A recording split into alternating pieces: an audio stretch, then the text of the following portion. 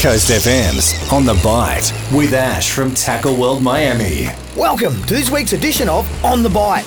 And just like that, the weather gods have shown some mercy for the weekend, with wind, rain and swell all in decline, giving us a chance to wet a line.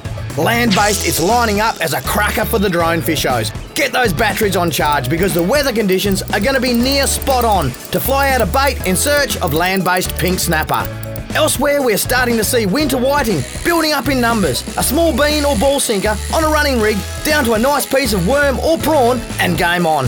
There is still a feed of prawns on offer for those keen for a dab after dark, and our herring are still up and about.